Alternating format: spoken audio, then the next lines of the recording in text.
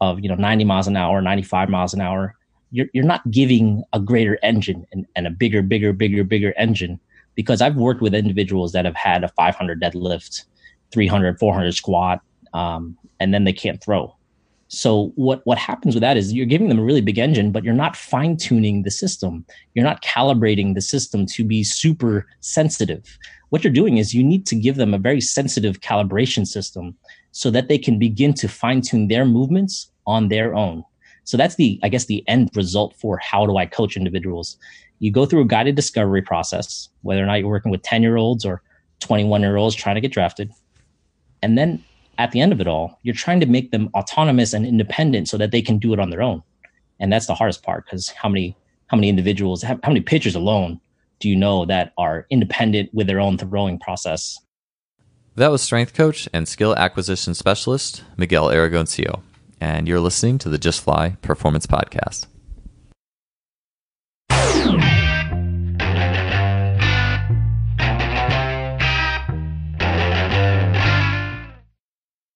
Today's episode is brought to you by our longtime sponsor, SimplyFaster. There are a lot of sports technology companies out there, but SimplyFaster is the only website you can go to that features an online store that covers the bandwidth of training technology, from force plates to timing systems to muscle stimulators and more. Some products of SimplyFaster that I use and love include things like the Freelap timing system in K-Box, or coach's favorites such as GymAware. Recently, SimplyFaster has added 2 units that as a coach you should definitely take a look at. The first is the Muscle Lab Contact Grid, which is an extremely affordable and portable, step-by-step, literally, system to collect data on jumps, bounds, sprints, agility, hurdle hops, and really as much as your creative mind can imagine. In what used to take a whole runway worth of data collecting strips, the Contact Grid does it all with only 2 small strips that together cover up to 40 meters of sprinting. Ground contact time, step rates, rhythms, and beyond are at your fingertips with this device. Another new unit, the VO2 Master, is an ultra-portable gas exchange analyzer. Don't guess on energy system development when you can get direct insight into VO2 capabilities in relation to specific sports skills, rather than being hooked up to tubes on a treadmill, or worse yet, a cycle ergometer to get a VO2 max. Think of the VO2 Master as your own gas exchange lab without the tubes and wires. Deepen your analysis in the specific conditioning preparation of your athletes with the VO2 Master today. These products and incredible customer service make SimplyFaster your go-to for your sports technology needs. I'm happy to have partnered with them in sponsoring this podcast. Their support has been tremendous, so check them out today at simplyfaster.com. That's simply with an I, faster.com. Welcome to episode 169 of the Just Fly Performance Podcast. I'm your host, Joel Smith. Thanks for being here today. Our guest is Miguel Aragoncillo. He's a strength coach and skill acquisition specialist based out of Boston, Massachusetts. Miguel has worked with athletes of all levels, and particularly to the interest of this show, by the way, all levels in the traditional sense. So as a strength and conditioning coach, physical preparation, whatever the term is for that specifically that resonates with you. But more recently, he now specializes, or one of his specialties, is working with baseball pitchers specifically on pitching mechanics. So not just the GPP portion, but specifically their sports skill and getting them to throw faster. In that realm, he's had a lot of success. You'll see in the show notes for this episode him taking a pitcher through a 30, 40-minute process by which they tacked 5 to 7 miles an hour on pitching speed. And what's really cool about this, and really this branch of the field where we're starting to integrate biomechanics and motor learning with traditional physical preparation principles, and all this is coming together in this way that the sports skill specifically is getting enhanced. I really enjoy seeing that all come together. Again, not that the weight room doesn't have the potential to raise sports skills, it certainly does, but the more we can learn about what that final output, all those little details of that final output, I think the better, regardless of whether you work only with the weight room with athletes and you're not outside of that, or you're working specifically skill-wise with athletes. This episode has a lot to offer for everybody. And I say that because not only is Miguel going to get into the strength and conditioning route, his background, he's also going to get into how skill acquisition works, supersets and complexes just within the scope of basic lifts, but he's also going to go in a lot of detail on how that works with baseball pitchers and creating outputs for better specific sports skills. Miguel is one of the most intelligent and innovative coaches in the field. He has an extensive experience as well with PRI, or Postural Restoration Institute, which many of our prior guests have been, and he's been an assistant in their workshops. Miguel has an expansive knowledge of the human body, how it works, and how to get athletes better at their own sports skills.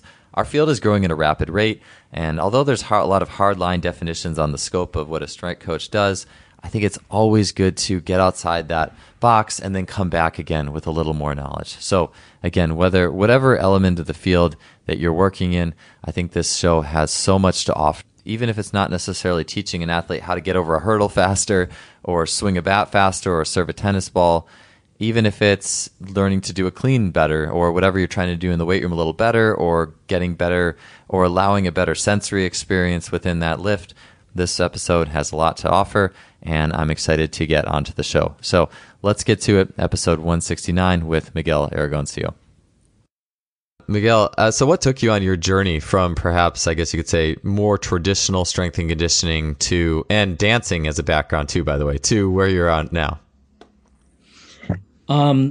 So I guess you could say it always started from an early age. I guess to go way back from the context of dancing, I was really bad at a lot of sports. I didn't have the best VO2, even from a high school age perspective.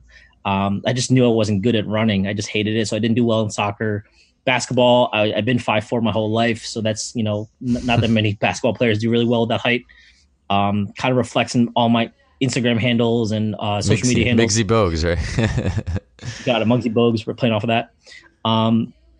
So long story short, I'm like, all right, I got to do something. All my other friends are doing some, awesome stuff in high school sports, formal sports. So I chose dancing. And there was just a lot of things that came out of it because, there's no one there to tell you rules. There's no one there to tell you right or wrong. It's kind of just free form. And with dancing, that kind of blossomed into me seeking out other dancers. I went to school and I went to college in Philly, Temple University, and I just sought out more dancers there. And a lot of my professors, they even asked me, like with junior, senior year, they were like, "Hey, so what are you here for? Are you here to dance or are you here to learn?" And then I said both, and then I shrugged my shoulders and kept on going. So there was always like this kind of stigma of like, there's not a really formal process for this learning, especially in the context of dance. So I always had to seek it out myself is kind of what it is. There's always this deliberate process of learning that I had. So I don't know if you want me to keep on going into like I guess you could say the internship route of strength conditioning, that sort of thing. Yeah, well, one of the things I wanted to ask you about with your journey was basically how you got to where you are now, and like in the motor learning space, because I think that motor learning space is not a common landing place for a lot of people in the industry. It's a common buzzword, I think, as part of like the interdisciplinary nature of it, but like the fact that you're actually working with skill like baseball players and you're using your background as a physical preparation or whatever you want to call it. It's tough to have. There's so many names. It's such a young industry, it's not like a well-documented industry from like, the 1900s or whatever it may be. But I from going off of what I said earlier about wanting to, learn for myself, kind of this deliberate learning process, there was nobody that ever told me like this is the right and wrong way to do this for dancing. They kind of just said, this is your own style if you're doing it your way. So I kind of just use that context. I'm like, okay, this is just how I do it because this is what my body says to do. And this is what, the music is telling me was another thought process, right? If you're into any creative aspect of dance, like the music tells you to do something, so you do it. And there's nobody ever saying you're right or wrong. At least that's the modern concept within the dance world. So anyway, how I landed into the motor learning world, I was always looking to find out for reasons why dancing the way I danced and way others danced, why it was the way it was. So I actually sought that out from, I got hurt dancing. I pulled a groin doing flares. If anybody's familiar with that, from gymnastics, kind of trickled into to breaking or b-boying. I pulled a groin and I was like, all right, what else can I do? It was pretty bad. I couldn't walk for a couple months, like walk correctly. And, if I knew more at the time, I would have been like, oh, let's just do this one quick movement. And then I would have been A-okay sort of thing. But obviously I didn't know at the time.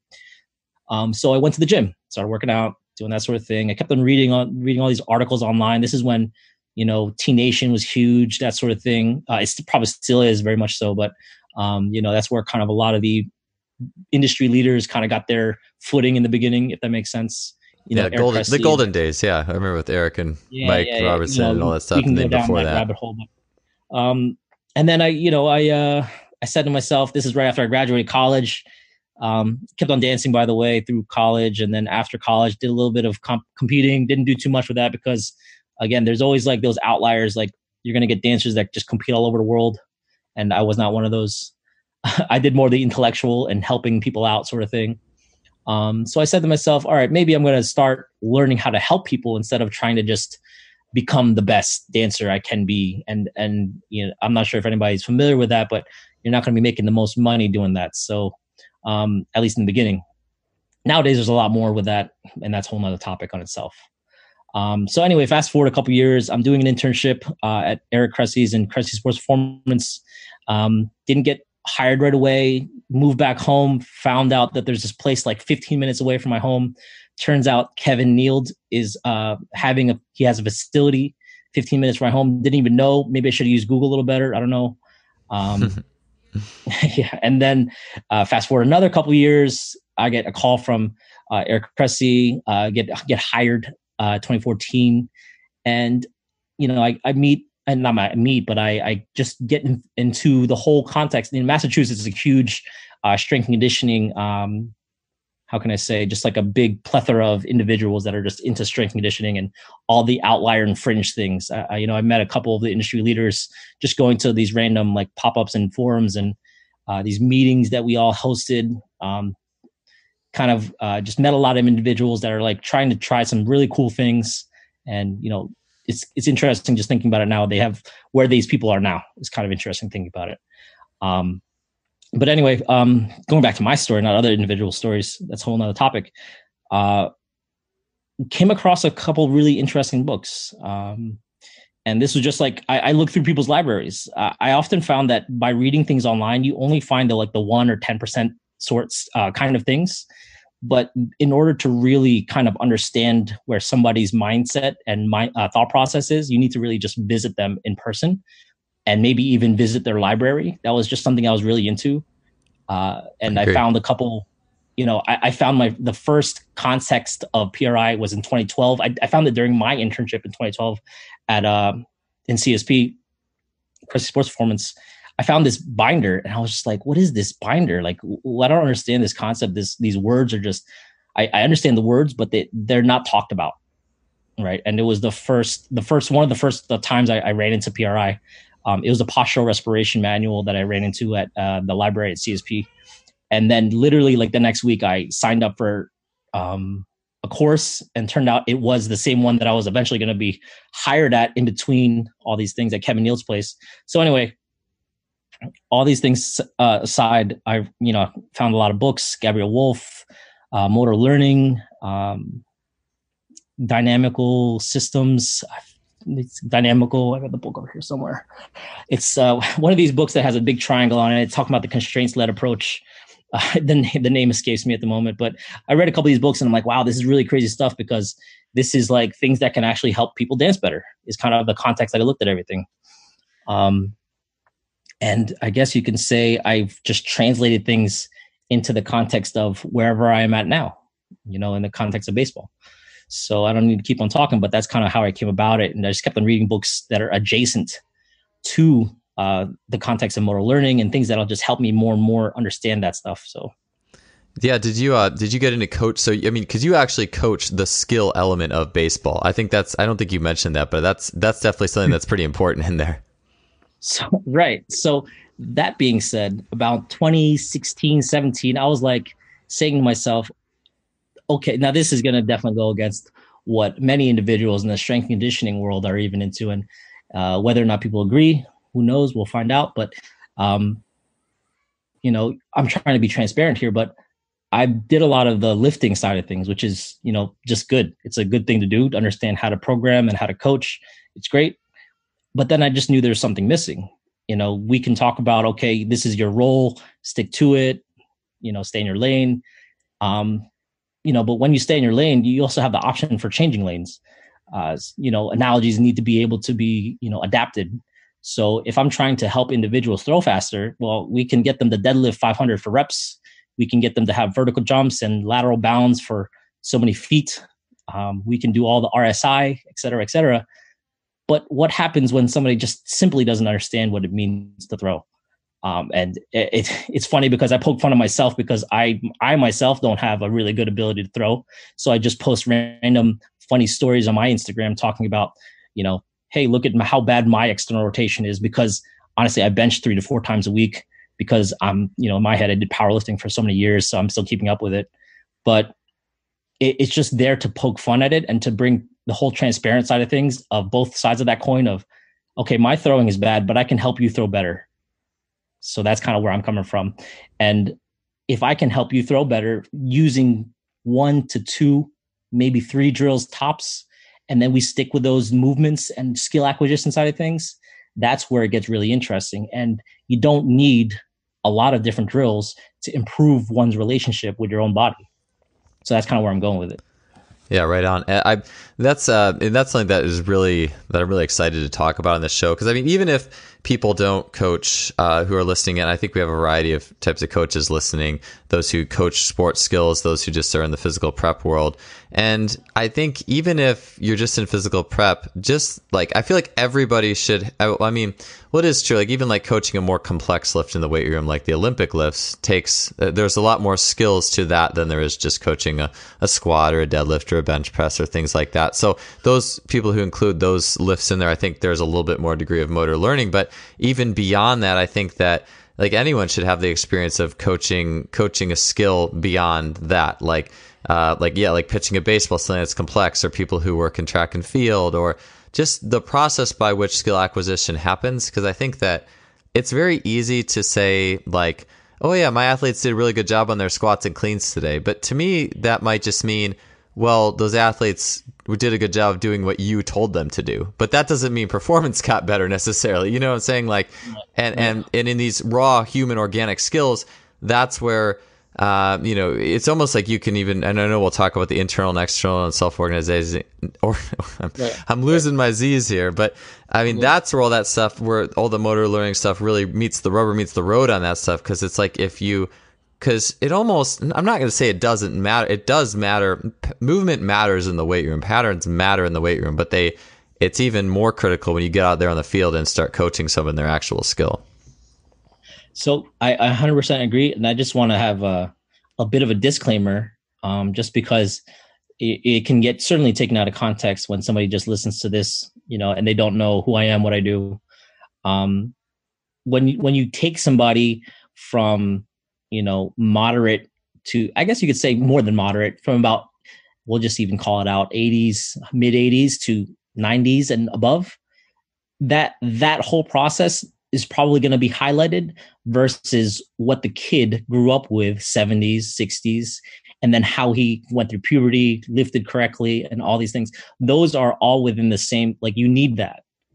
Like, I'm not saying I know more than the pitching coach or more than the strength coach. You still need a good foundation, but sometimes there's little differences in terms of how you can coach one specific thing to help nudge somebody from 85 to 90. So that's a little bit of a disclaimer. The second disclaimer is I 100% respect that collegiate strength conditioning, big league teams, they're going to have restrictions on what they can do. Like, I'm not going to go up to a big leaguer and say, you need to do this to get better, because chances are they got there without me. And the same goes for collegiate strength conditioning. They often have their own pitching staff. So I have the fortune of working in the private sector. So there's that side of things. So that's a second disclaimer. Oh yeah, 100%. And yeah, I mean, there's a lot of situations. Yeah, people in the physical prep coaches collegiately in the pros, et cetera, et cetera. It seems like it really is the private sector where those worlds can blend the most, where if you're in the collegiate sector, you have your job and it's different. But I just enjoy the idea of skill acquisition just because it's, right. I mean, like what you said with dancing, like No one was telling you the rules or how you had to do or what you had to do. And I'm sure that really gave you a really good appreciation for what it really means when you do go, I guess, quote unquote, coach somebody up. like especially in the weight room, I feel like. But I mean, obviously we need to keep people healthy. But to me, right, everything lately has just been this thought of how do I just teach people, since my job, if my job is just to coach people in the weight room, well, I want to make your movement as good as I possibly can. So how do I foster a environment where that can be the case? And you can kind of like learn or self-organize, however you want to call it, so that I can just get you to move a little better. And I hope that general movement can transfer into what you are doing. So, I mean, it's been I just like even watching the baseball video you sent me of you going through the skill of changing this guy's skills. It's highly fascinating to me because I'm always thinking about, well, I've been through enough athletes that have gotten stronger but haven't, as both a track coach, strength coach for swimming. And again, not saying that, I mean, getting strong is important for sure, but I've been through enough of those situations where the athlete got stronger in a particular set of lifts and didn't improve their performance. And granted, there's always a lot of factors. But the more I learn about movement, the more I start to see a lot more of the equation. It was like what Doug Katidji and I were talking about the last podcast, like just like getting outside of your box as much and often as you can into a different portion of the field, and just to come back into what you do, and you can understand it a little bit better. Even if you don't end up actually doing that other job, you can understand it a little bit better. Definitely. I agree with that. So anyway, sorry to rabbit trail that, but okay. So your experience. Let's get into a little bit about your thoughts on even working, whether be it in the weight room or the actual skill. Tell me a little bit about what you think about the whole continuum of like cueing, internal, external cueing, self-organization, guided discovery. Like, what is your thought process when you're like, I want an athlete end game to throw a baseball faster or whatever they want to do better? How do you act? You know, maybe it's not a baseball, maybe it's something else, but like, how do you act as a guide to help them get the most out of their organic and innate movement without trying to program them a different way? Right. And so you know, I think you asked like 4 questions right there.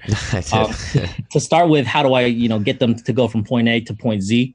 Let's use that as the guiding question. It's telling because I'm working right now and I have 2 groups of athletes that I'm working with specifically between 10 and 12 and then 14 plus. So I'm quite literally doing that right now. And being transparent again, what I do is whenever we do quite literally any movement, I show them the movement and then I ask them, so what did you feel? And then everybody without a doubt always says, oh, I feel good. I'm like, okay, that's not what I was asking. But what I meant to ask was, where do you feel it? What do you feel? Why do you feel it? And then it just makes them turn, their brains on just a little bit more, whether or not they answer out loud verbally, or they begin answering in their own head, what am I really feeling? What actually happens is whenever I ask some question like that, it begins to build a mental representation. So say you walk up a step and then I ask you, what do you feel? You might feel your back. And then we will begin to change, or I will begin to change some of the environment so that you can begin to feel, your glutes, your hamstrings. So maybe that the concept here is if the step is too high, you're going to feel something different. If the step is too low, you're going to feel something else different altogether. Or maybe the steps are too wide, like they're just too long in distance. So you're going to have to take a long lunge forward, if that makes sense. So with all these being said, you're getting so many different sensations, so that mental representation of whatever you're feeling is just being you, is just me asking you. I don't know if that's internal cueing, but what I think of that as is I'm self-organizing, allowing the individual to self-organize on the context of building a better mental representation of what their body is doing. So I'm literally doing this with 10-year-olds, 11-year-olds, 12-year-olds, all the way to like 70, honestly, like with the older population that I work with, just so we can kind of redirect what we're doing. So I think of that as a guided discovery sort of things. So whether or not we're doing one leg RDLs, lateral lunges, it's a way to coach. So that's what I think of it as. To answer some of your other questions about internal cueing, internal cueing in my head is a good thing because, you read enough of the research and you begin to understand that even sometimes the experts will need an internal cue to become more aware of a specific thing that they are lacking.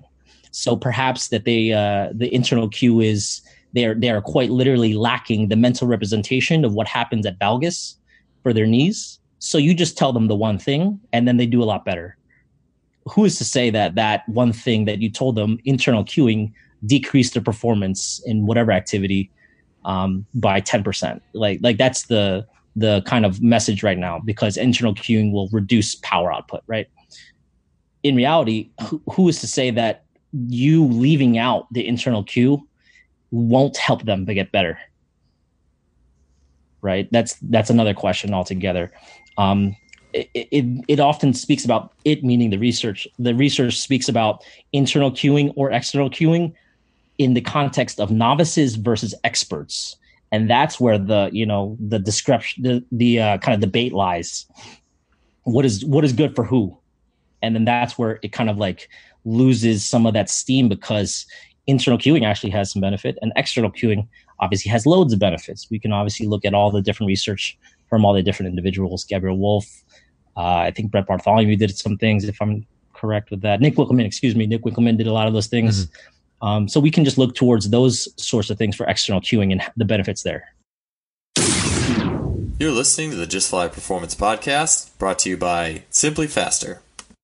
Yeah, what specifically too with like the novices, and I'll go back, and I really like the idea of having people do something and just asking them what they felt, because I think getting people in tune with what's happening with their bodies is definitely something that I don't feel like is very emphasized, just because and being around enough good athletes versus enough athletes who are not as successful. The successful ones tend to have a much better understanding of what's going on with their body, and it's almost, but then I'm like, well, how do I get these people who aren't as good to get better at that? And that, which is the question. But I definitely like that idea of thinking about that. And so, but you were saying internal and external cues, novices, advanced. I mean, would the research kind of say that the more advanced an athlete gets, the more they need to get away from internal cueing, and novices would do better just to get them in that, I guess, basic region of a mechanical model. And once they're in that basic zone, then it's more external cueing or guided exploration, and you're not really using cues as much. So going back to what you were just talking about, advanced and internal, external, sometimes these novices have no idea what's going on with one leg RDL, just using that as an example. They have zero clue what's going on.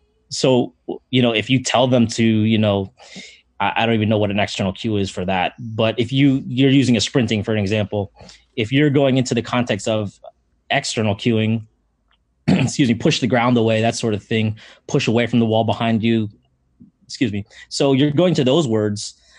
They might not even understand what those words mean, because why am I pushing away from the wall? I'm just running for it. So there's not really this contextual organization going on. But if you tell them, okay, you sprinted and we did a different position. We sprinted and we started in a different position. What do you feel? You're building better context is really where we're going with it. Can you repeat that second part of that question that you asked?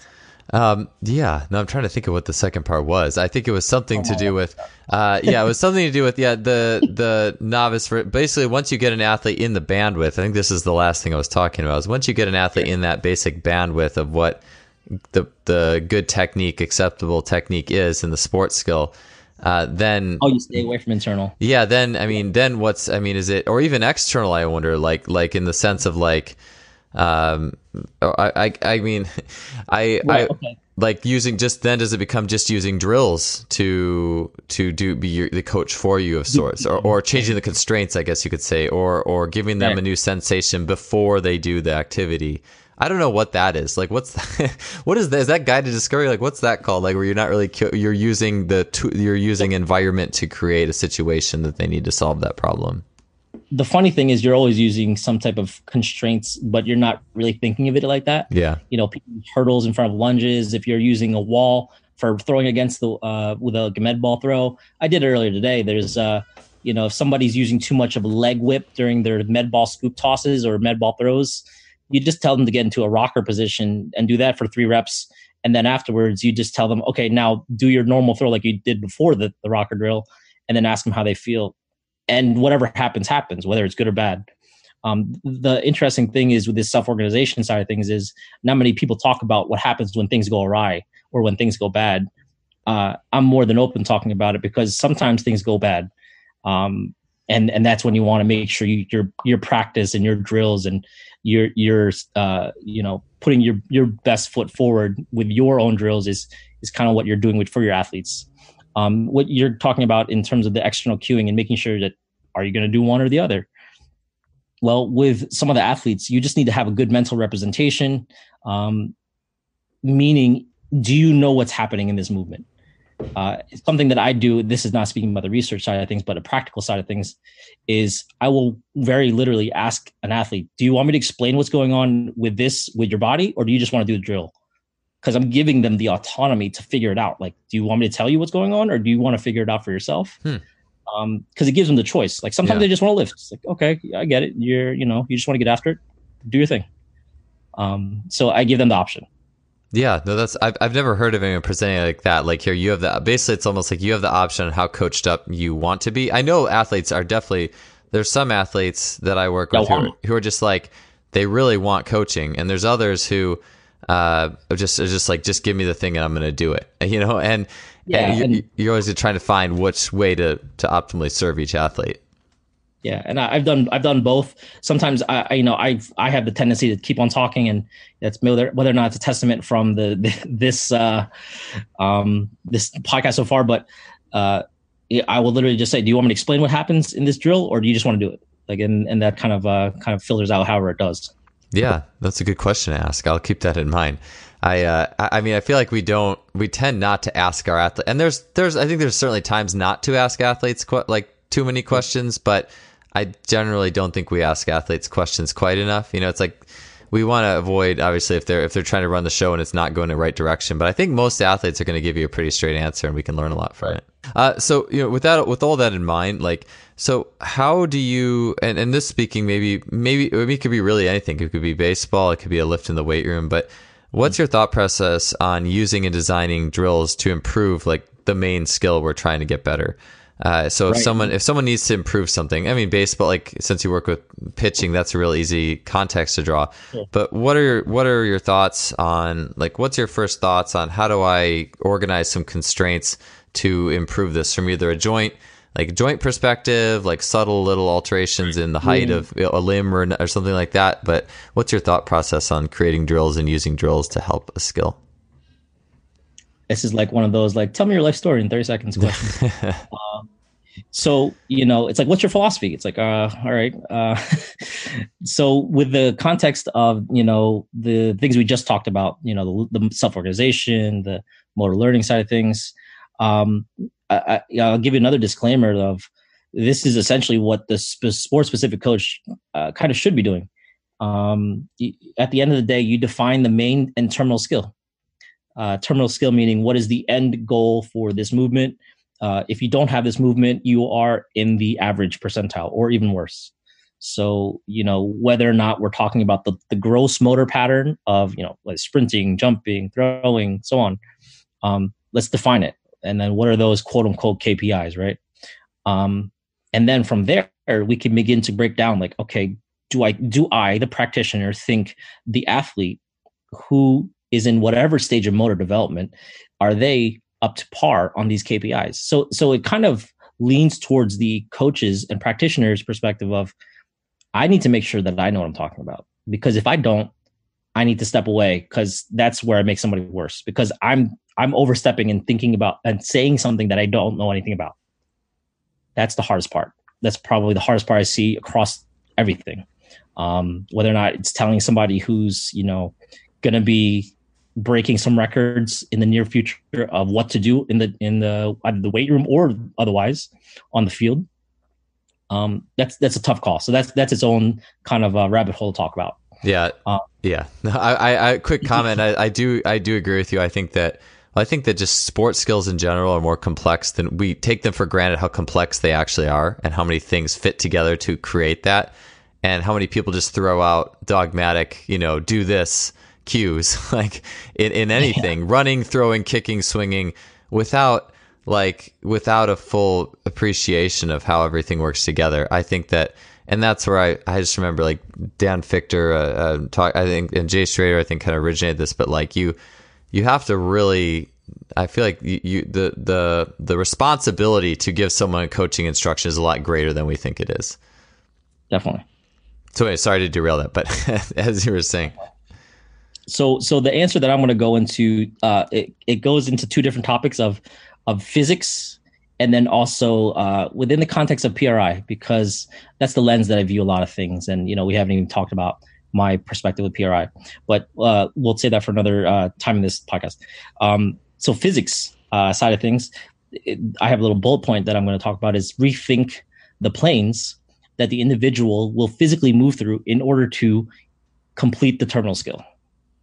So with that being said, rethinking the planes that the individual move through, if you're walking forward, well, you're going through the sagittal plane. Of course, you're going to go through, you have to maintain, some type of stability within the frontal and transverse planes. But the plane that you're moving through, what is that for that skill set? And if you're talking about football, you have so many different planes. You have sprinting, you jumping, you have so many different planes going through swimming, we can keep on going through all the skills. Within the context of baseball, it's a little different because, how do I say, it's both a frontal and transverse dominant plane in the context of pitching. Obviously, there's things that go on in the sagittal plane, but there's different timing mechanisms, and this is well documented, well researched within the 6 different phases of the pitching movement. So you need to think about each phase of that within planes if I'm trying to coach it. Mm-hmm. And then after you're doing that, now you have to come up with drills, or me come up with drills to make sure that the person understands where to move and perhaps improve upon. So, you get this whole context of baseball, sports specific drills, and you get all these eyewash sort of things that are like using bands and this and that, all this. Eyewash. And that's the topic. Yeah. Yeah. That's some more baseball word there. Just like things that are just complete BS. So that's a whole nother topic. But I think the easiest thing to kind of understand is rethink the planes that the individual will move through. That's fairly straightforward. I don't think a trap bar deadlift is going to help somebody throw a curveball. That's just me thinking out loud. Okay. So let's go into the other side of things. Your question was, how do you use and design drills? Well, I also think about it within the context of PRI, because, or even just the easier phrase of what is the ranges of motion that an individual is going through? What are the degrees of freedom that somebody will go through, right? So some of the things that sometimes these individuals, and just everybody, generally speaking, will do when they create these movements and drills is they will use perhaps cues that will take somebody out of this very subconscious and very quick movement, and they're going to bring it to cognition, meaning your person will begin to move slower now, and they're no longer reflexively moving. So that on its own is not good. You can't muscle a 95 mile an hour fastball. And if you do, it probably doesn't look so great. So with that being said, it needs to be smooth. It needs to be flow. It needs to flow quick. It needs to just be efficient and probably relatively, not to say effortless. It takes effort, but it needs to have some type of efficiency about it. When you take somebody out of the subconscious into the conscious side of things, it's very difficult to do that. So how can I say, within the context, I'll just throw this out there and we'll talk about it later, but within the context of PRI, a lot of people, you're getting coached into often static positions. But when you pitch, you're pretty dynamic. I think you're very dynamic, right? So how do you connect those dots? And that's another question altogether that I hope we can talk about soon. Yeah, we can dissect that for sure. A lot of, did you have more with that, by the way? I mean, we can keep on talking about all these different things. But I think the last thing I'll add to that is how do I use these drills and how do I design drills? Well, there's a static position. Thinking about Tom House, he uses a lot of static holds to get into certain positions. And there's also, and that's not wrong. I'm saying that's part of it, right? On the other side of things, you have the mobility and dynamics of a certain movement. You have all the different drills that you can do within the context of pitching. You have pivot offs, you have turn burns, you got, all the different side shuffles into a throw. You have all these different things, pull downs. But at its essence, let's think about it from the very first bullet, rethink those planes that the person will move through. And then we can ask, are they going to be static? Are they going to be dynamic? And then I'll design a drill off of that. Yeah, that's definitely the reverse engineering, the reverse engineering element of it. Like what is square one? And to me, square one fits a lot too with like, well, how do I start thinking in the weight room? Like the reverse engineering portion of everything, especially for more advanced athletes, obviously, versus younger athletes. But let's see where to. I definitely threw a.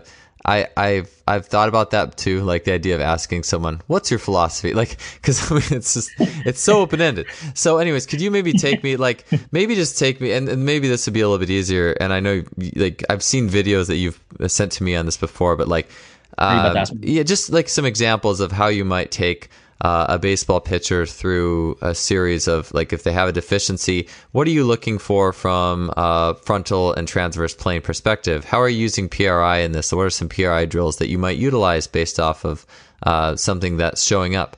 And how do you utilize those things? Does something in the weight room come into play when you design their weightlifting program? As are there things that you saw in the skill session that you're going to assign them later on account of what you were doing? I'm trying to make my very general question a little more specific for you. All right, so you asked like 5 questions there. So to go into this, maybe a simpler question, like what is your philosophy? Like how do you use it, right? I think the question here is, can you get into certain positions, and can you either maintain them from a static or dynamic perspective? I think it's a fairly easy question to kind of ask. And then we can begin to dissect it, like what lens do you want to look at it from, right? I correct me if I'm wrong. How does Charlie Weingroff talk about, can your joints get into certain positions and absorb and adapt to stress? It's a fairly straightforward definition that I think he uses quite often to describe just movement in general, right? Well, I'll go into that context as well. Then can you get into certain positions in a static manner, either on a table? And then can you also display these movements while standing? Because now laying down is quite different vestibularly than standing. And then when you begin moving vestibularly, the mobility that you're describing, not just range of motion, but when you move from point A to point B, you begin to feel certain things going on in a different manner in terms of speed and context of speed. So one of the issues that I've had with PRI, and I've brought this up quite a bit to some of the instructors, is the cognition side of things. And this is where I began to look up more things in the motor learning context. I obviously enjoy using PRI principles, but they never speak about speed, right? They never talk about, okay, you can do these movements relatively slowly with a lot of cognition, but what happens when you want to get into the subconscious side of things and move quickly? And that's where things get really interesting. Because now, if we can maintain some type of sensation about things, this is where you can begin to dive into a different science. And this is speaking about the memory science side of things. And this is where, we talked about Mike Zhao, we talked about off the air. He led me down another whole rabbit hole of memory science and the sensory component of feeling. Because what happens when you feel your glute med for the first time, and then you begin to explore different ranges of motions? It's a really awesome thing. And then you could do the one leg RDLs, you could do the adductor pullbacks, and you can do all those things. But how does that translate? And this is kind of getting to the heart of the issue now. How do those movements translate to pitching? And that's where it gets interesting, because you can do the laying down movements, you can do the standing up movements, but what happens when you want to pitch? And that's where it's interesting, right? Yeah. So, but with the PRI, I know exactly what you're saying. Yeah. I haven't been to nearly as many as you or a lot of people who've been on the show have been to. But I do know that it's very slow, static, like get in 90-90 wall breathing, put your, lie down on your back, put your heels up on the wall, and feel this. And it goes very slowly. So what's or anything really, like I think about any way that you, just what Doug Kachigian and I were talking about last week was like, just because what happens when you give someone who needs a little bit more internal rotation? Like, right. What is that? That's, to me, that's so interesting, because what is that process? Like, that's I look at that as how I want to help athletes. I see something they miss. How can I give it to them? Well, then now what? And so that's something I'm really interested in. So let's harp on that question. I like that question of, you give somebody something, right? Whether or not your physical therapist giving them, you're doing some type of actual mobilization or whatever manual therapy technique, or you're just doing a simple non-manual technique is what we'll call it. So you give them this new range of motion, quite literally just greater motion. But that greater motion on its own does not mean you will be able to give somebody 85 to 90 miles an hour. That's just pretty simple as well. It's just as simple for me to say doing a trap bar deadlift is going to get you faster velocity or greater velocity. It's not that easy. So what you should kind of sense now is, when you do a non-manual technique of some sort to gain greater motion, now you need to go through a guided discovery process, doing the terminal skill set with different constraints. And that's where it gets fun. And that's where I'm living. It's pretty cool. Because if you can give them this range of motion, or whatever you want to call it, you can now begin to freeze certain degrees of freedom. And then you can begin to alter how they perceive the world around them. And then now they can feel the thing that they're missing while doing the terminal skill set. Now that's where the money's at. Yes. And that's the rabbit hole I'm getting at. I'm glad you mentioned that. Like I just finished up a book. It's like 4 or 5 things combined. Yeah. I just finished up a book by Helen Hall. It was a monster of a book. Like, I think it's 500 pages, and it was all about how she essentially coaches runners with very much that same philosophy, like giving them, basically doing drills, like a lot of Gary Ward stuff, to like give them exposure to new joint ranges of motion, how joints work in conjunction with biomechanics, and then you use that as basically, then you can go run and you use that feeling and that sensory feedback as you go. And I'm like, this is genius. Like, rather than the idea of, okay, we're gonna lift and then we're gonna stretch afterwards, and hopefully that mobility magically finds its way in. Like the ability to do something, like it's like a bouncing back and forth. It's like use it, and then, well, the motor program's in there, like you said, non-manual, so it's like maybe neuromuscular. Now find a way to use this that I just gave you, rather than abstractly stretching and just hoping that will eventually work its way in. I mean, I'm not saying that won't at all by any means, but I don't think it's by far it's not the most efficient way to create better skills. Right. And if I can, let me get a little more specific, because I'm sure people are like, oh, this is really great. But, this guy read a lot of books. He, been to so many courses, but, what is he actually talking about? Right. I think that's the biggest thing that people are going to have issues with. So, let me address it now. Right. Well, let me go back to the original bullet point about re-examine the planes that the individual is moving through. Well, let's talk about now in terms of the pitch. So when an individual begins their stride, they either lift their leg up, whether or not they're right or left-handed, the opposing leg is going to be raised upwards. So that's a sagittal plane motion. Sometimes that person might be going into lumbar flexion when they do this. So that might be one thing we can look at. The next thing we can look at is, what's the next motion they're going to go through? They're going to be striding in the frontal plane towards home plate. So that's frontal plane. But they're not just going to do a lateral lunge. They're going to actually turn their torso, turn their hips, turn their feet. So now we're getting into transverse. And then afterwards, we're getting into sagittal when they land their foot, and then they begin to add stress and add forces into their lead leg. And then they have to get a lead leg block, right? All those things combined will eventually lead to ball release. And then whatever happens miles per hour, that's what happens. So with all those things being said, let's look at some actual drills. And, I'm totally open to, sending that link and having that be linked out, whatever needs to be done, because I'm 100% okay with being transparent with the drills that I just used. All I did for this one specific individual, we moved in the frontal plane and we stopped their motion at about maybe halfway through their stride in the frontal plane. So we maintained a lateral lunge position in the truest sense for as long as possible in the air until they landed on a step that's about 18 inches higher. And then they maintained that torso position. So that's just a very simple drill. And if you watch the video, I didn't do the greatest job explaining it. But if you land on a higher elevation in a lateral lunge, that's basically what it is. And then what happens out of that? You begin to feel the outside glutes, posterior glute med, on the striding leg, on the back leg. So speaking about it in terms of the context of PRI, well, what that speaks to is a lift test. It's not the drop test, it's a lift test. So you're getting, can this individual maintain a good pelvic position while they are striding towards, point A to point B on that elevated surface? And then you begin to integrate it and you begin to get lower using the physics side of things. You take away some of the height, and then eventually you go into the actual pitching mechanism. And then you begin to add in the transverse plane.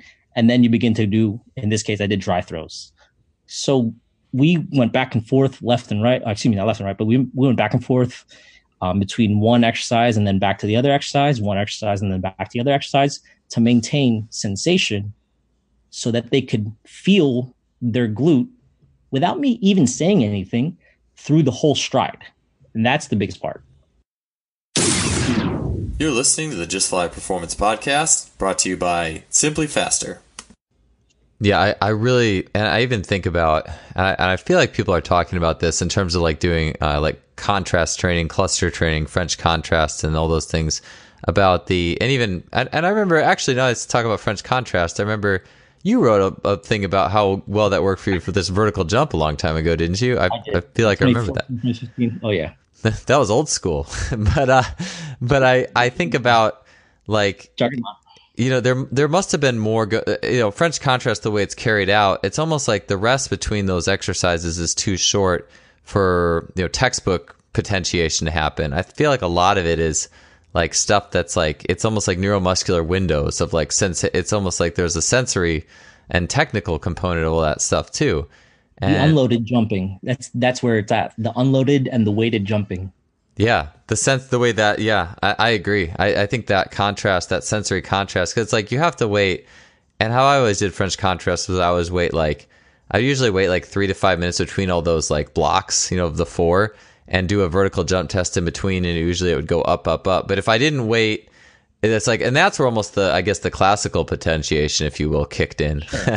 And those like betweens, but the during it's like what you're saying, it's like that symphony of the feedbacks. Like if we started thinking about things more in terms of sensory, I feel like we just like to think about things in terms of force and sagittal plane a lot.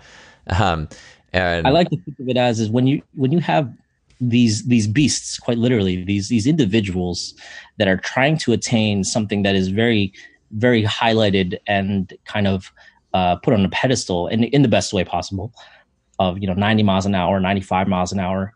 You're not giving a greater engine and a bigger engine, because I've worked with individuals that have had a 500 deadlift, 300, 400 squat, and then they can't throw. So what happens with that is you're giving them a really big engine, but you're not fine tuning the system. You're not calibrating the system to be super sensitive. What you're doing is you need to give them a very sensitive calibration system so that they can begin to fine tune their movements on their own.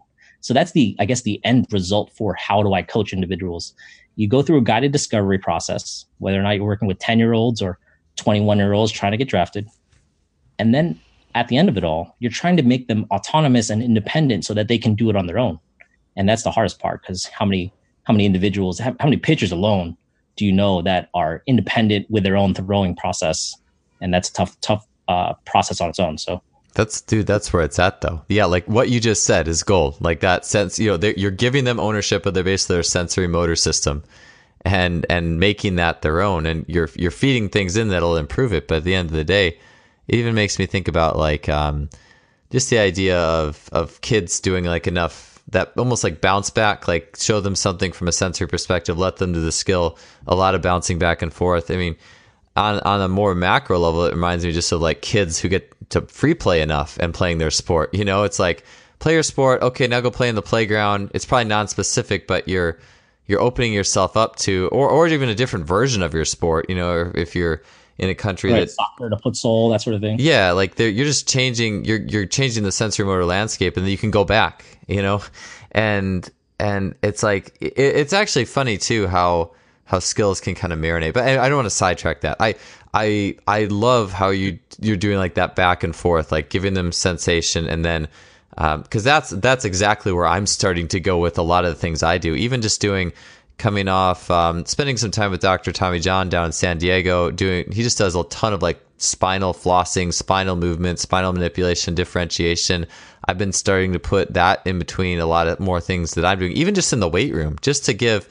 I've been on this idea of just rather than telling people, oh, you should just do this with your back, giving them some sense to it, like they can feel it, and then seeing what they do. As long as I know they're not going to get hurt, and it's like the weight's not too much.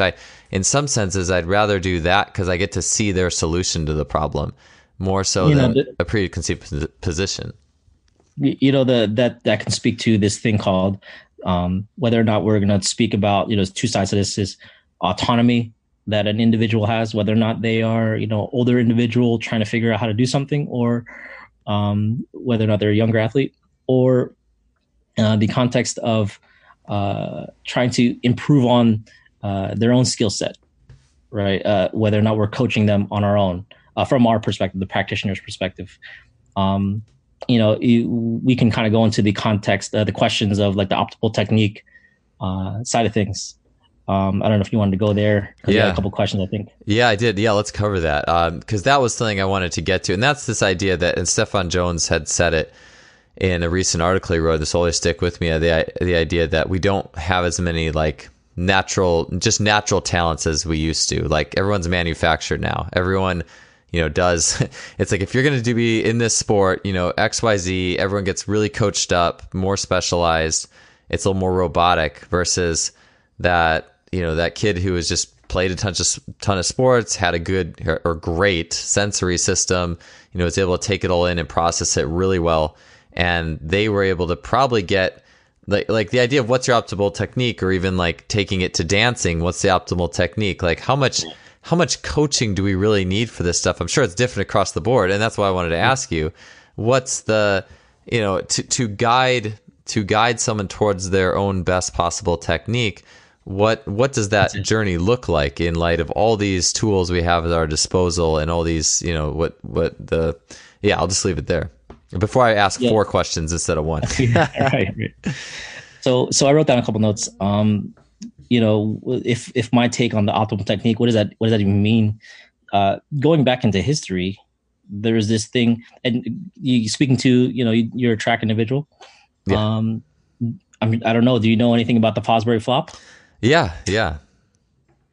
And I'm sure you're familiar with what it is, but just remember the Fosbury flop was not known until 1968, but the whole context of track was well defined before then. You had to jump over via your stomach, right? Wasn't that something? Yeah, it was a straddle technique. You had to kind of straddle the bar. There was a few different renditions of it throughout time, but until the flop, it was like a straddle on your stomach, basically. Yeah.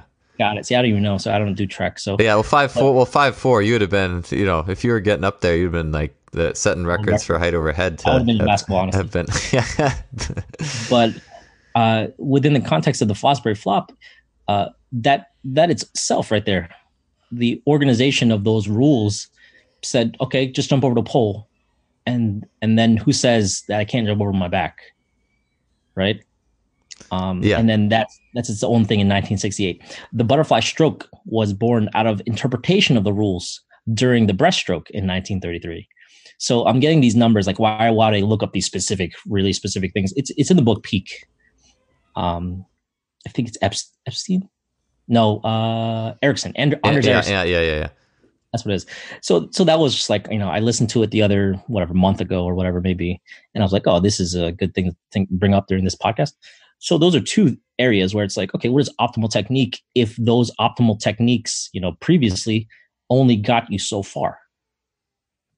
Let's push the boundaries of physical and human limitations by doing something different. That's pretty straightforward. So in the context of an expert opinion, right? What is optimal techniques based off of what an expert says?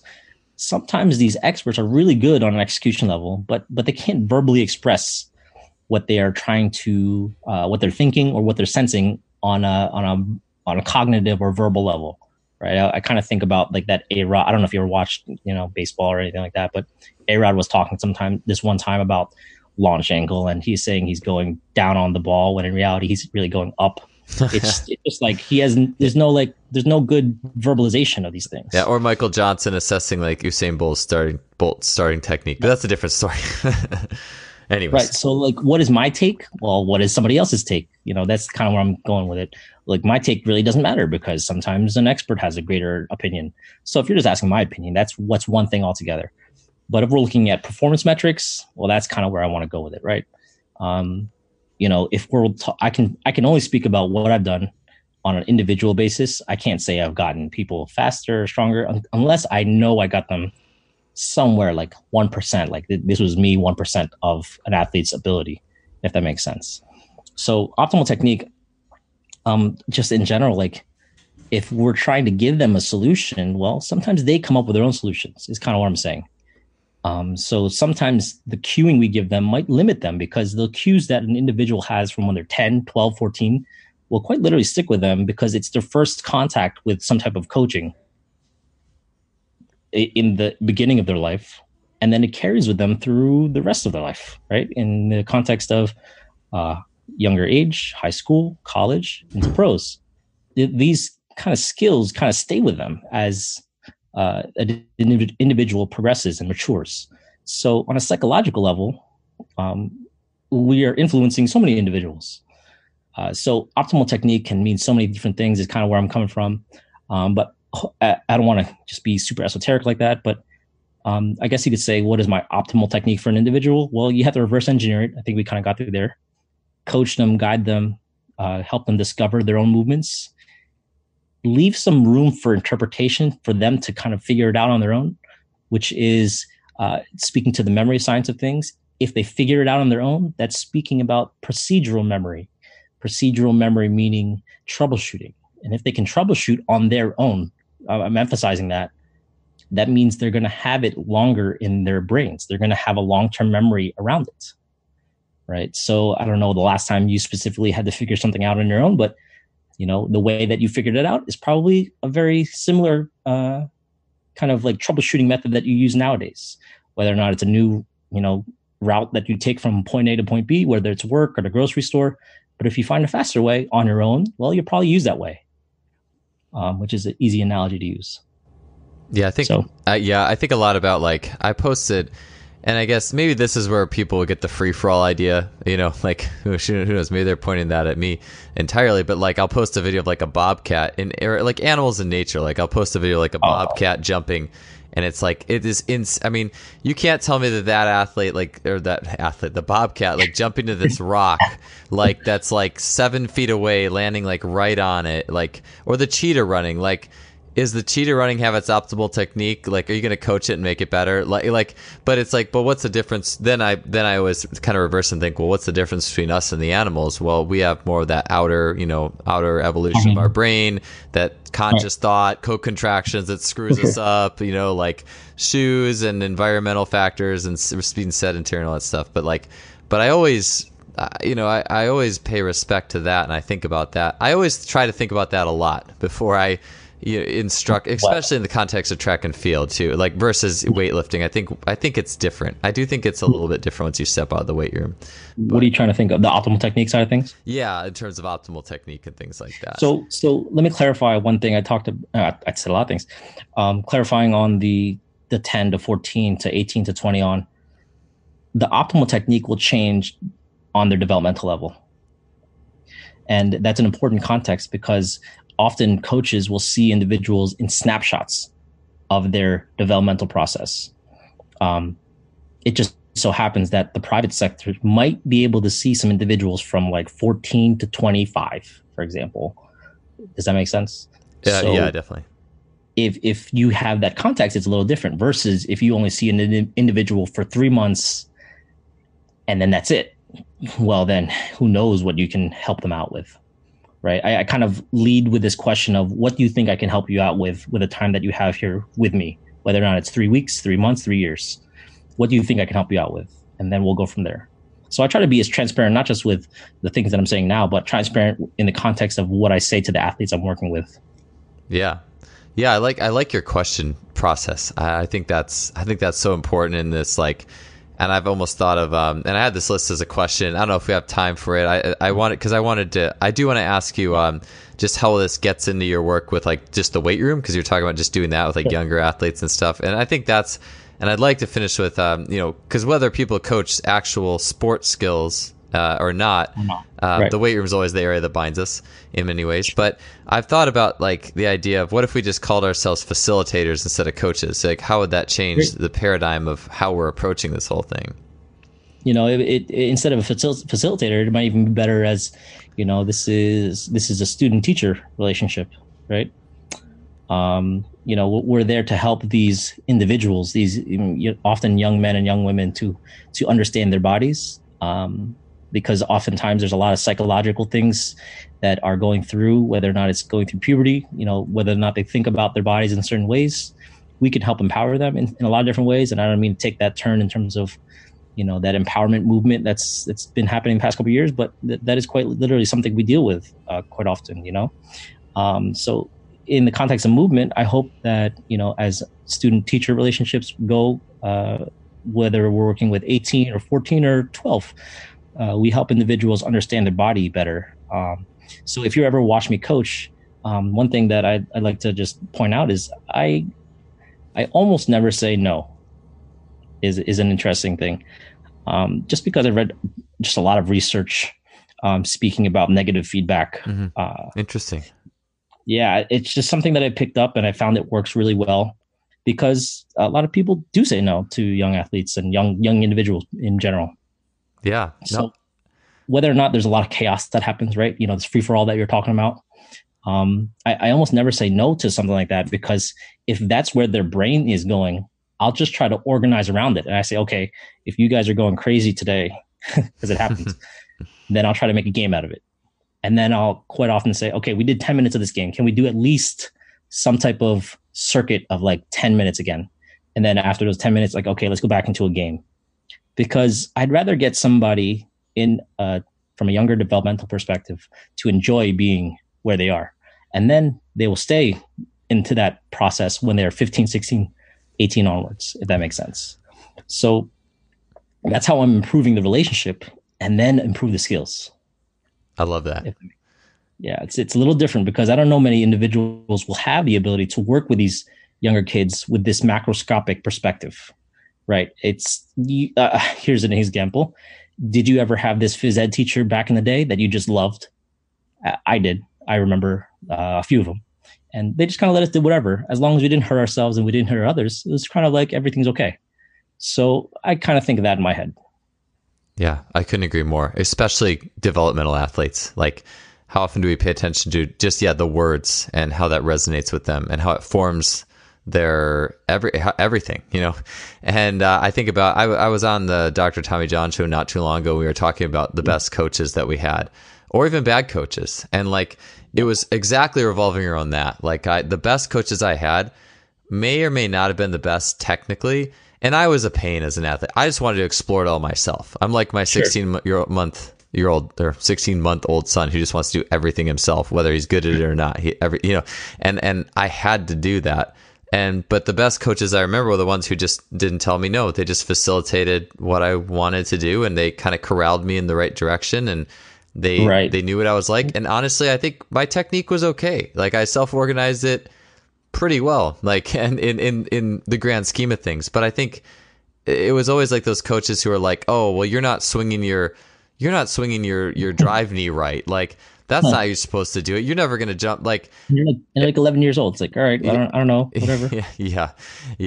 or like I quit playing baseball because of coaches that told me no. Like, they're like, no, you can't pitch like that. I was like, why can't I pitch like that? Then it just became this.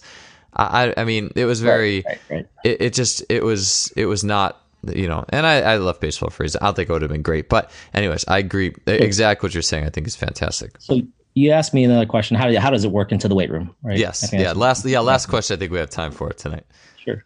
How does this work into the weight room? Well, let's speak more about the older individuals, right? 17, 18. Well, let's think of it in the context of, get these individuals physically prepared. All these things kind of make sense. I'm not going to not make somebody stronger. I don't want to get somebody to deadlift 500 reps and then they 500 pounds for reps on trap bar deadlift or whatever it is, but then they can't express force in a jump or they can't absorb force when they land. What I want to do is I want to explore the sensory side of things so that they feel certain things. And then after that, let's make sure that they also get this preparedness, right? That's still my role. I respect it. I understand it. So we will do, we'll call it like an integrated movement within the context of PRI. So we feel certain things, we sense certain things, and then we'll get into the lifting side of things as well. So the A1 might be a one leg integrated RDL, whatever you want to think about that. And then after that, we'll go into A2, maybe a max effort trap bar deadlift. And I don't think it's going to take away too much. And I don't think it's going to rob them of certain physical qualities or physiological qualities, rather. In reality, it might even make them more powerful because now they sense more of the ground. They sense more of their body. So that's kind of what I look at it as. And we could even take it not just, lifting heavy things, but medicine ball work, sprint work, anything that's remotely athletic. It'll go under the scrutiny of constraints-led approach, the dynamical systems theory, and neuroscience as I, interpret it from several different resources. Oh, that's awesome, man. I love the A2 idea because like I've the first time I ever heard anything like that, it was I think it was like a Yukon like strength coach that I read an article from like 10 years ago, and it's just something as simple as just very being very sagittal plane oriented, but just like supersetting squats with overhead stick squats or something go against the wall and do some constraint and then go back and just make the technique better. I mean, that's the simplest possible way you can do it. And as soon as I had read that, I fell in love with that. I had all my athletes do it, and then I kind of forgot about it. And then now here I am, like complexity, throw a lot of complexity in there, but I get it. Like you just had me do that one leg RDL, like, we were going through that before the show. And actually, could you just explain that as probably the last thing, and just to help people understand what the purpose of that single leg RDL sensory was, to help them understand, to help me and everyone understand a little bit more about how that impacts the deadlift. So, I think the things that a lot of people are exposed to now are the arthrokinematics of what happens within the acetabulum, the femur within the acetabulum. But a lot of individuals are kind of not aware of what happens on a postural balance perspective, meaning there are three components, right? There are somatosensory, which is like the feeling of things. But there's also some visual components, and there's also this vestibular side of things, right? Vestibular meaning what happens if you were to happen to lose balance, for example. Would you fall? Would you catch yourself? What would happen? And then that is kind of it would kind of bring it into play. So this single leg RDL, just by standing on one leg alone, you are enabling the vestibular system to be called upon. If you were to take out vision, for example, and you did a one leg RDL with your eyes closed, now you are truly using somatosensory and vestibular to regulate your control, because visual does take some precedence into how you balance. Try doing a back squat with your eyes closed, 315. Can you do it? Would you fall? What would happen? And, whatever happens, happens. So not that I want anyone to get hurt. Obviously don't do that. But it still plays, right? Vision plays into balance. That's kind of where I'm going with it. So long story short, the one leg RDL, you would need some type of sensation in your medial arch to maintain this mid stance position, so that freezes the tibia fibula And then afterwards, you would begin to move your femur into internal rotation, because as you begin to descend in the one leg RDL, you are moving the acetabulum, the hip joint, over the femur, and you are attaining hip internal rotation. So while you are leaning over, you are actually getting sensation, of course. You're maintaining position with your mid stance, your tripod foot, quote unquote. And then on top of that, you are also improving upon how your vision plays into it, because you are no longer looking straight ahead. You're looking down. And then vestibularly, you are challenging yourself because you're quite literally leaning over. You're falling over. And now the question is, can you return to your original position via somatosensory and all the other things by using the motor outputs of pushing the ground away? And that's where the external cueing comes into play, maybe even internal cueing, because you want to feel certain things. And in the context of PRI, you want to feel adductors, glutes, also the medial arch, and hamstrings. And if you're really good, you'll feel abs. So I'm still working on that. I'm still working on feeling abs. So yeah. Right. Yeah. I can't believe I said that all in one breath, but that's kind of where we're going with that one leg RDL. That's why it's really critical, because once you understand the fact that you're using this motion in the sagittal plane and really triplanar motion, now you're feeling it on your right leg, and then you go through the same sensations on the left leg, and then you go deadlift. Well, guess what? You just feel a lot of things on both legs. And then you're now going to, and you can even do a body weight. You don't need 100 pounds at each hand. Yeah. You do it with a body weight sensation, or even 5 pounds, whatever it is. And then you go and do a bilateral movement. Guess what's going to happen? You might do better. Yeah. Yeah. Just expanding. Yeah. And that's like what you're saying is what I'm always trying to, this thing I'm thinking about lately is how do I just make athletes better sensors and incorporating that into movement. I love it. I was going to say something too with the whole complex thing. One thing that just hit me like a ton of bricks was like, it was like Chris Korfist and Dan Fichter were talking about a speed circuit, a sprinting circuit they used to do. It was like 10-meter fly, hurdle hops, straight leg bounds, and then they'd finish it. This was a circuit, so go back and do again with like a maybe 20-second, 30-second like single leg line hop as fast as you can. I always liked doing the single leg line hop and then sprinting again. I never knew why, but it's a lateral line hop. And I'm like, oh wait, maybe that was good for improving that lateral, sensory of my foot, like sensing more of the lateral aspect and action of your foot, because that's important in sprinting. And it's just like the more of this stuff I hear, the more it'll make sense to me. So the one thing that I like to do is I like interpreting somebody's drill on their own and understanding it better than why they describe it, why they prescribe it, excuse me. Because I think the lateral line hop is good because you're moving your body left and right over and over very quickly while maintaining a stable torso position, right? Because if you lost torso position, you'd be falling over in one direction. So especially in the context of sprinting, you don't want to sway side to side. You want to maintain a very straight up forward and backwards position. So it helps out in the frontal plane in that regards. Yeah, I always just felt that, the sensory aspect of that just hit me like a ton of bricks a few weeks ago. I was like, whoa. So yeah, anyways. Sure, that sounds good. I got to think about using that. Yeah. No, well, good stuff all around, Miguel. Oh man, great show today. It was great talking to you. Thanks for, and I know we probably left a few questions and notes on the table, but maybe some other time. But I know it's getting late for you on the East Coast, but thank you so much for your time tonight, man. Hey, thanks for having me, man. I really appreciate it.